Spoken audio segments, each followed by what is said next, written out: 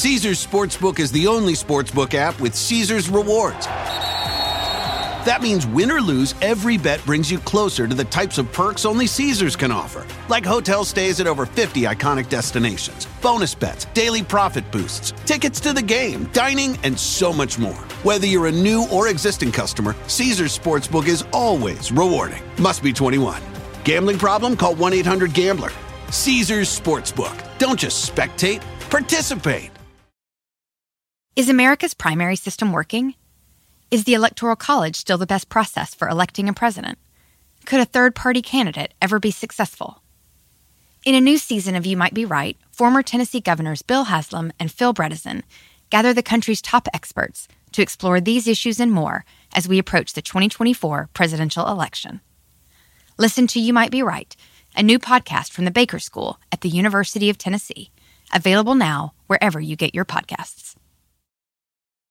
The Bowery Boys, episode 70, The Bowery Files. Hey, it's the Bowery Boys. Hey.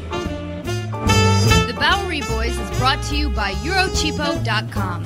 Eurocheapo editors personally visit and review the best budget hotels in Europe, now with hotels in New York City, on the web at Eurocheapo.com.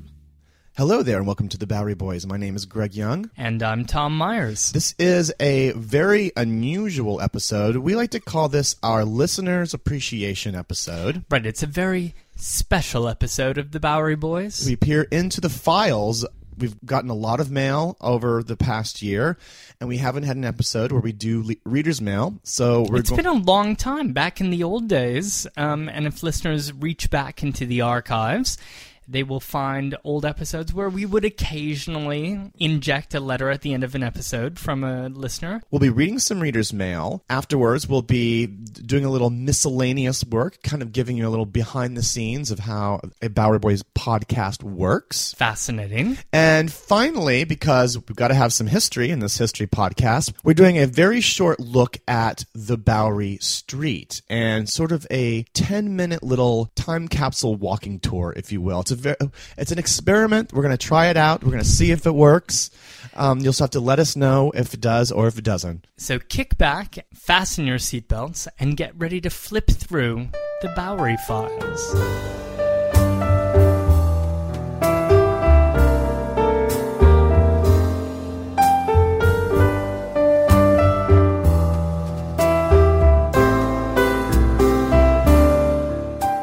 So into the mail bag, if you will. Let's reach right in there and grab something out. By the way, if you want to write a letter with suggestions or corrections or complaints or reflections or just random thoughts, our email addresses are on the website, BoweryBoysPodcast.com. It's probably best to email both of us. Both of our emails are on there because I'm a little more sluggish than Tom is in terms of responding. And I can be a bit sluggish myself, Greg, but it's not a bad idea to put us both on there. But let's talk about the letters we're going to read tonight, right now, because there have been many letters that have come in, and oftentimes we just write back. But these are 6 different genres of letters that we receive here at the Bowery Boys mailbox. Yeah, and we in the future will try to maybe put some up on the blog as maybe a kind of a regular feature, or try to endeavor a little bit more on the podcast to maybe put them at the end. Let's start with the first letter. This one goes all the way back to February, Tom. Do you remember when we did a podcast on the World's Fair of 1964-65? No recollection, no. That was... Of course, those were great. We have a letter from Jeff, and he was formerly from Queens, and he wrote us a letter as a recollection because he actually went to the World's Fair of 1964 when he was a kid. And his letter's great. Let me share it with you. Hey guys, let me fill you in on a little stuff about the fair. I grew up in Flushing, Kew Garden Hills at the time. Here are some of the things I remember. My mom would pack a lunch, and a bunch of us would walk or take the bus, 15 cents, over to the fair. All through the summer, we'd go once or twice a week. Lots to do, look at, and loads of air-conditioned places.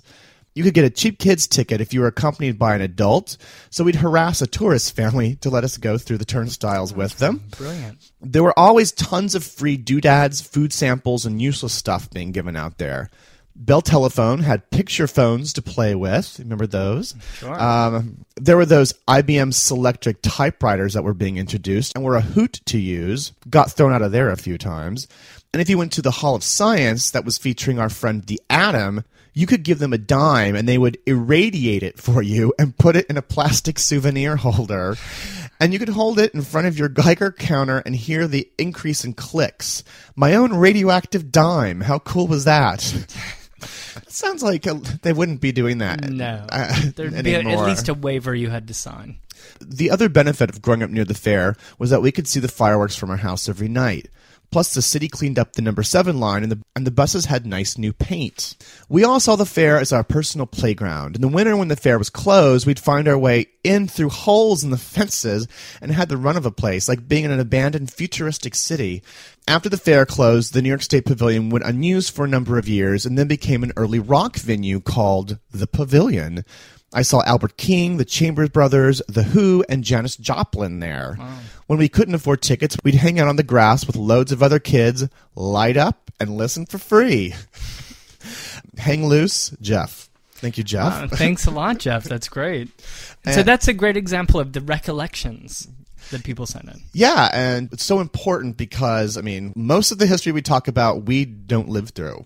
And to hear from somebody who really lived it and really experienced it, it just adds like 10 times more and really reinforces the stories that we tell. So please email us your recollections if your personal history has crossed paths with one of the history podcasts that we've been... Like Peter Stuyvesant or Boss Tweed. Yes, please.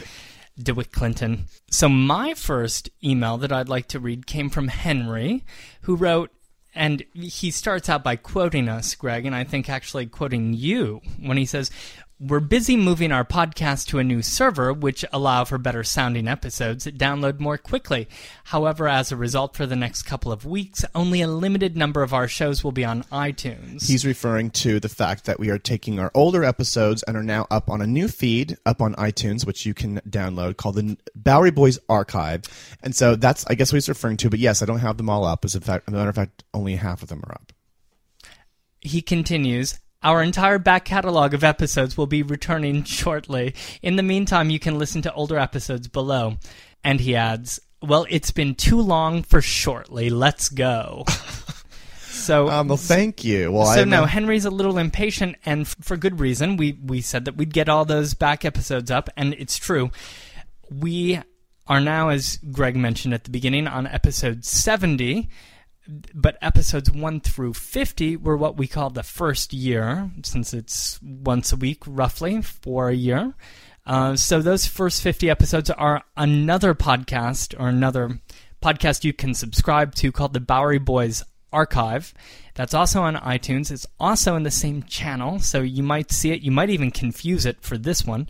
And you can subscribe to that if you'd like to download any of those podcasts from the first season. And yes, they're slowly being put back up, so I actually like the fact that he's impatient, because it makes me work a little bit faster to put them back up, because we're making them sound better, and there's cool pictures attached to them and everything.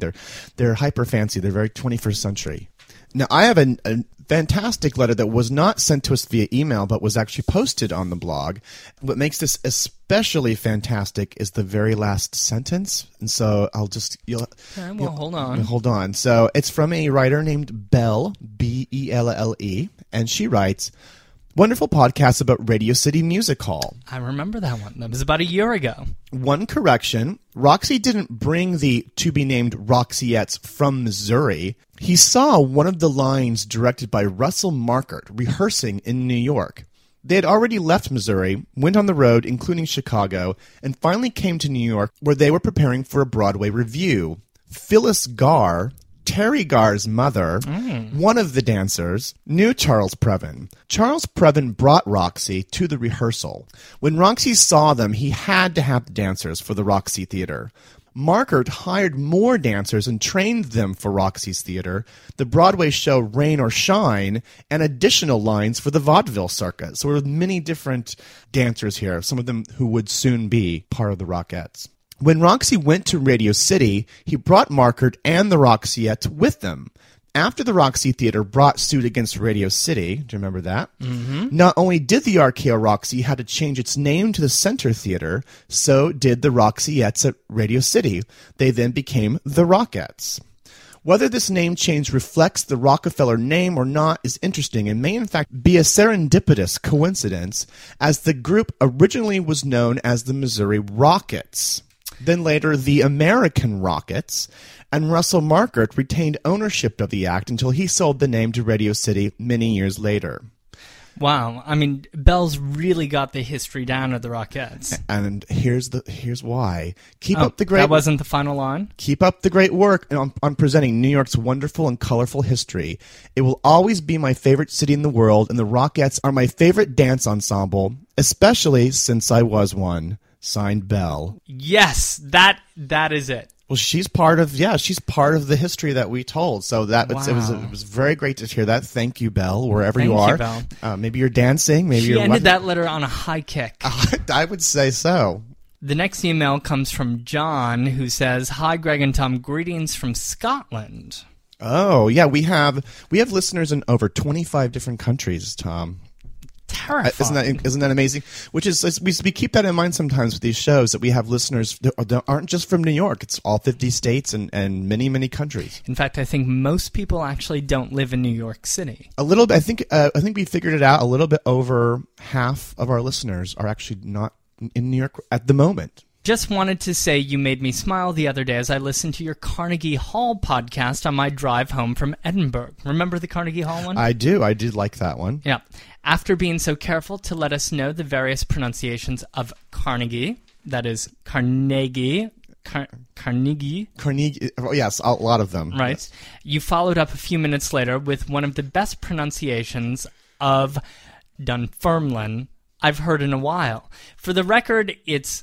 Now, he breaks it down here with asterisks and underscores and such, but it looks like Dunfermline. Dunfermline. Yes, emphasizing the second syllable. Well, I mean, I think that was one of the rare examples in which you pronounced a word wrong. I think that's more my tick, Did I pronounce it? I did. I gave the backstory. I'm keeping track of my own. Anyway, the final letter that I'm going to read was like a sort of a suggestion that someone emailed me. I have to thank Ahmed, who wrote me about this, and he actually he had a blog and he actually wrote about it and forwarded me this. I think this is incredible. He says, "Hi, Greg and Tom. While researching in a Bronx cemetery, I photographed a 1909 tombstone with this inscription." So this is a tombstone. By the way, it's in Woodlawn Cemetery. It is for a poor soul by the name of George S. Millett. And on his tombstone is written, "Lost life by stab in falling on ink eraser, evading 6 young women trying to give him birthday kisses in Office Metropolitan Life Building." What? This is all written on his tombstone in Woodlawn. Now, was this a joke? I was certainly alarmed by this until he sent me a picture. There it is. I'll put a picture of this on the blog because I really am excited and interested in this. Okay, and so then dug up a little bit further on his life. And in fact, his death was put into the New York Times. And the poor guy, he died when he was 15 years old. Let me read you a couple paragraphs from the New York Times article. Now, keep in mind, George he was an office boy. He was employed at the Department of Applications at the Metropolitan Life Insurance Company on the 3rd floor of the new building in Madison Square Park. Wow. So, classic building. Unfortunately, this is where George met his demise in the following manner. Yesterday, George came down and remarked that it was the anniversary of the wreck of the Maine. The ship. The ship. He explained that he knew it because the ship had been blown up on his birthday and that he was 15 yesterday. At once, the girls began to tease him. They told him that on such an occasion he deserved a kiss, and every one of them vowed that as soon as office hours were over, she would kiss him once for every year he had lived. He laughingly declared that not a girl should get near him and was teased about it all day. This is all from the New York Times. This is how they wrote back then. As 4:30 o'clock came, and the day's work was over, the girls made a rush for him. They tried to hem him in, and he tried to break their line. Suddenly, he reeled and fell, crying as he did so, "I'm stabbed." At once the joking stopped. Ms. Robbins, when she saw what had happened, ran to the boy's side and tried to help him. She knelt by him, but by the sight of the blood was too much for her and she fainted. So apparently he had fallen on an office implement and had effectively died because he was being chased around the office by some rather randy women who wanted to give him a few birthday kisses. Oh, how terrible. Days after his birthday in the Metropolitan Life Building. Just one day after his birthday, and then for some reason they thought it was necessary and important to put it all on his tombstone. Well, thank you, Ahmed, for sending us that. I mean, that's very, very enlightening. I'm not quite sure where in Woodlawn that is, but I'm sure you can probably ask someone at the front gate. Well, and last but not least comes an email from Alina, who writes, "Hello, let me begin by saying I am an 88-year-old lady. My name is Alina, and I'm hoping to find the lyrics to an old-time song." Oh, okay. Which one? Which it's a one? mystery. Okay. The lyrics I am needing are to the song, I think, called The Bowery Boys. I will write the words I can remember to see if it will give you a clue as to the song I'm talking about. Here it goes. The lyric, Greg, is, "We are the boys from the Bowery, walking on 5th Avenue. We shoot crap on 42nd Street. ... That's all she remembers. My goodness. If you can supply the rest of the words, I will be so grateful. I have spent a week on the computer trying and have had no luck. Thank you, and God bless. Alina." Wow. That's not a tune I readily know of right offhand with that particular lyric. We are the boys from the Bowery, walking on 5th Avenue. We shoot crap on 42nd Street. Well, listeners, I have to say, this is actually a mystery. I spent, I'd say, a half an hour online searching databases of song lyrics, trying to locate this, little snippets. Couldn't find it. So I think maybe it's it probably exists on sheet music someplace that hasn't been scanned into the web. And I don't know how to find it. So really, we would love to come up with an answer for Alina here. If you know if you've heard of that song or know where we can go for directions in order to help find the song for her, let us know.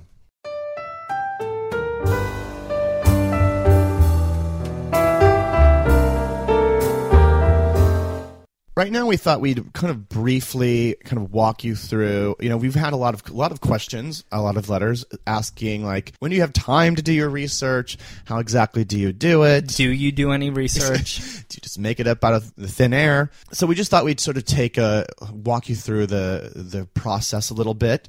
We come up with these topics about a month in advance or something. So we definitely take suggestions from people, so please keep sending them up. Once we know what the topics are going to be, then we can actually start the research process. Going to libraries and just checking out books. And allow me to say again my newfound appreciation for the New York Public Library, because when we started this a year and a half ago, I would think, okay, well, I'm going to go to Barnes & Noble and see what books they have on a particular subject. Oh, there are no books on Carnegie Hall history. Well, of course, the New York Public Library is there with books on just about every single subject you can think of, especially New York history. And there's dozens of branches, so... right, though most of the great history books that I've taken out have been at the Mid-Manhattan branch. Oh, yeah, that is the biggest lending library in Manhattan. We have a very impressive blog list of great New York City history blogs, culture blogs, sort of general interest history things. But I wanted to do a shout out to 3 of them that I think need particular mention. The first one, of course, I think a lot of you know this already, is Forgotten New York. The website is forgotten-ny.com. If we're sort of basic New York history, I've forgotten New York to be sort of advanced New York history, because it really gets down and dirty in the streets and in the neighborhoods. On top of their website, they also do walking tours. And I find that a lot of the things that they do are very, like I said, street-oriented, neighborhood-oriented. They also get into like classic signage, classic street lamps. They have a lot of fantastic pictures. It's a very well put together website. Secondly is a website that's not even New York centric, but is one of the most spectacular history photograph sites on the web, and it's called Shorpies. That's spelled Shorpys. And it's actually named for a boy by the name of Shorpy Higginbotham, who was a boy who was in a series of photographs in 1910 at a steel and coal company. What they do is they clean up these photographs from original glass negatives and original early negatives. They are so beautiful. They're better than they were originally taken. They're just absolutely beautifully cleaned up, and they put up like 10 pictures a week or something. It's fantastic. And finally, the last website is called New York Songlines. And it's a little bit unusual, but I found it a really invaluable service. It's almost like your own personal walking tour. I mean, you can pick the street in which you want the walking tour, because it literally goes street by street through Manhattan. And it just tells you like different stories and things that happen on that block and gives you the address. Like one example, for instance, Tom, randomly, like 8th Avenue and 28th Street. If you wanted to see what was on that corner and you looked it up. 8th Avenue and 28th Street. If you wanted to look up what was there, what would be listed is Gristides? I think it's like a Gristides. I think the Upright Citizens Brigade Theater might be there. Oh, yeah. But back in the day, you might find William Big Bill Devery, reputedly the most corrupt man to ever wear the uniform, the New York City Police Department. He was the chief of police from 1898 to 1902. He would stand every night on this corner, which would be known as the Pump, to accept payoffs and information from gamblers, brothel owners, and other tenderloin entrepreneurs. So that's nysonglines.com.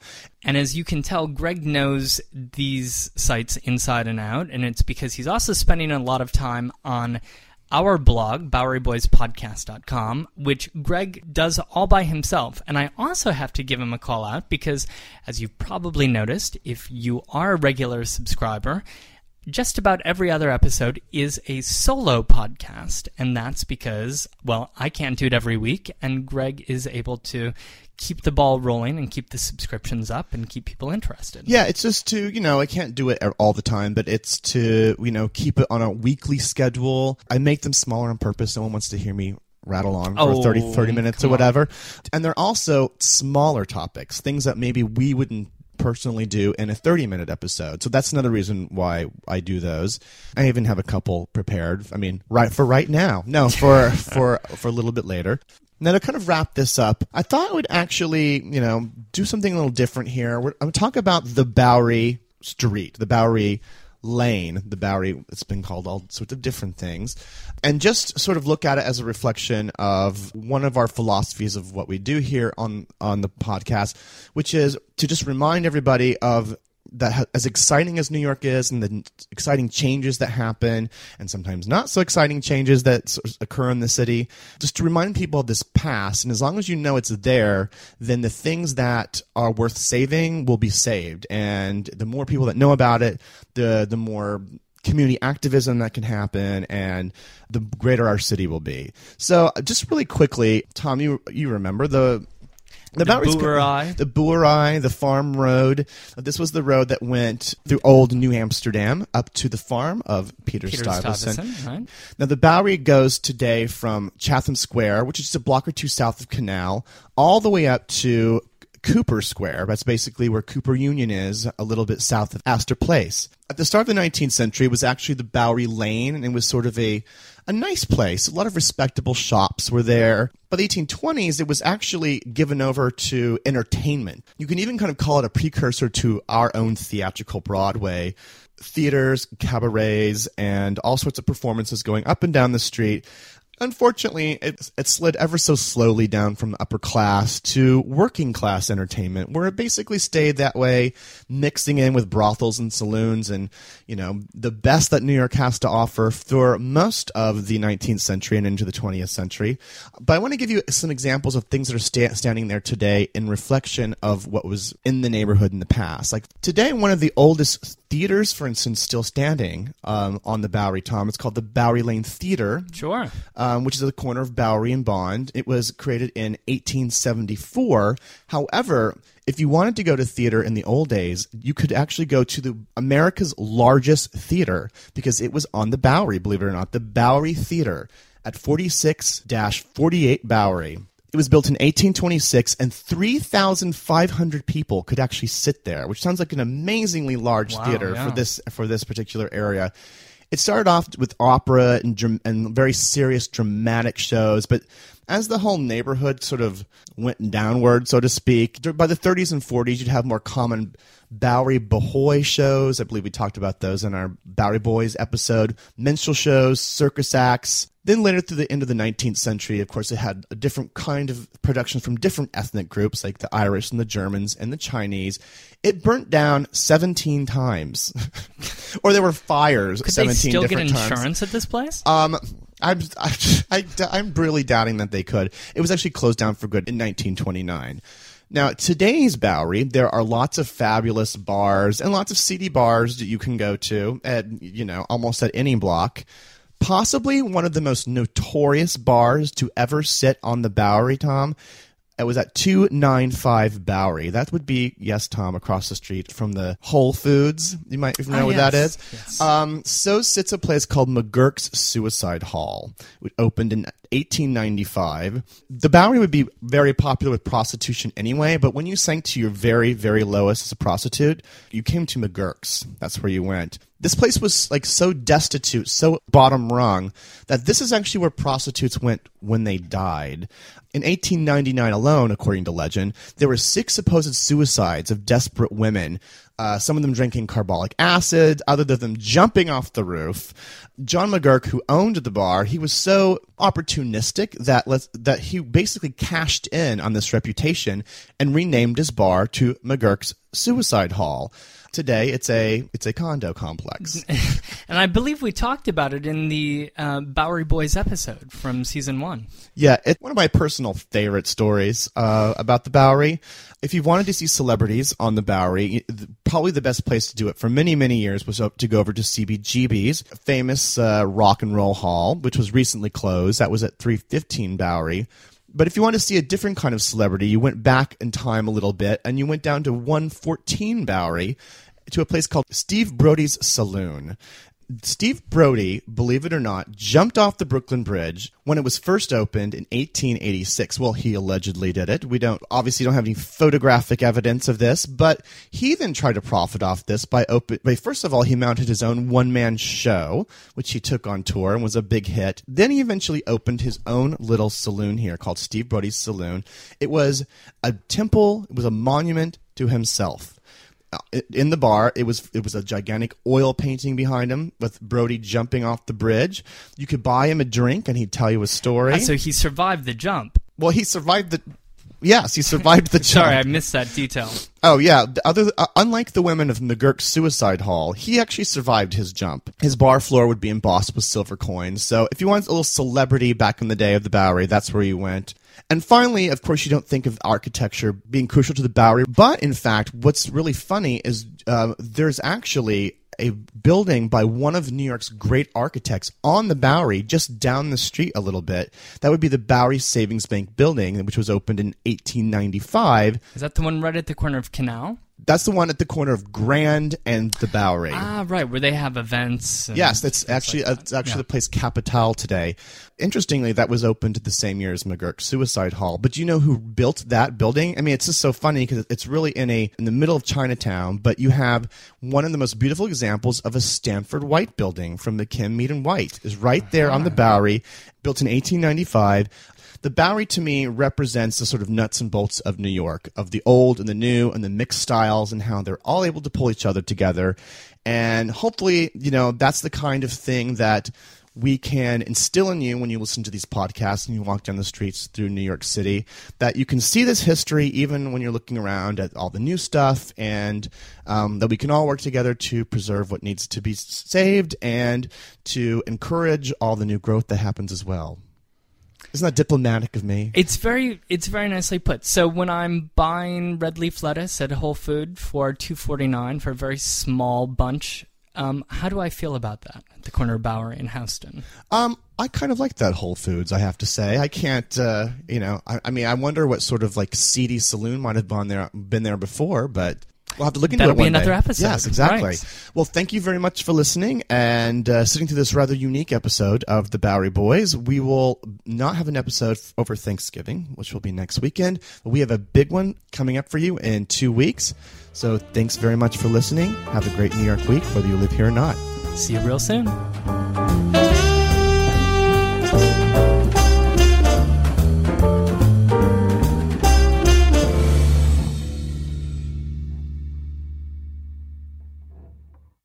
Can you remember a time when you thought someone you disagreed with might actually be right? In the new podcast, You Might Be Right, former Tennessee Governors Bill Haslam and Phil Bredesen pose that question to guests like Paul Ryan, Al Gore, and Judy Woodruff. Come for the stories, stay for the substance and expert insights into some of the most challenging issues facing the country, including affordable housing, crime, and education. Listen to You Might Be Right, a new podcast from the Baker School at the University of Tennessee, available wherever you get your podcasts.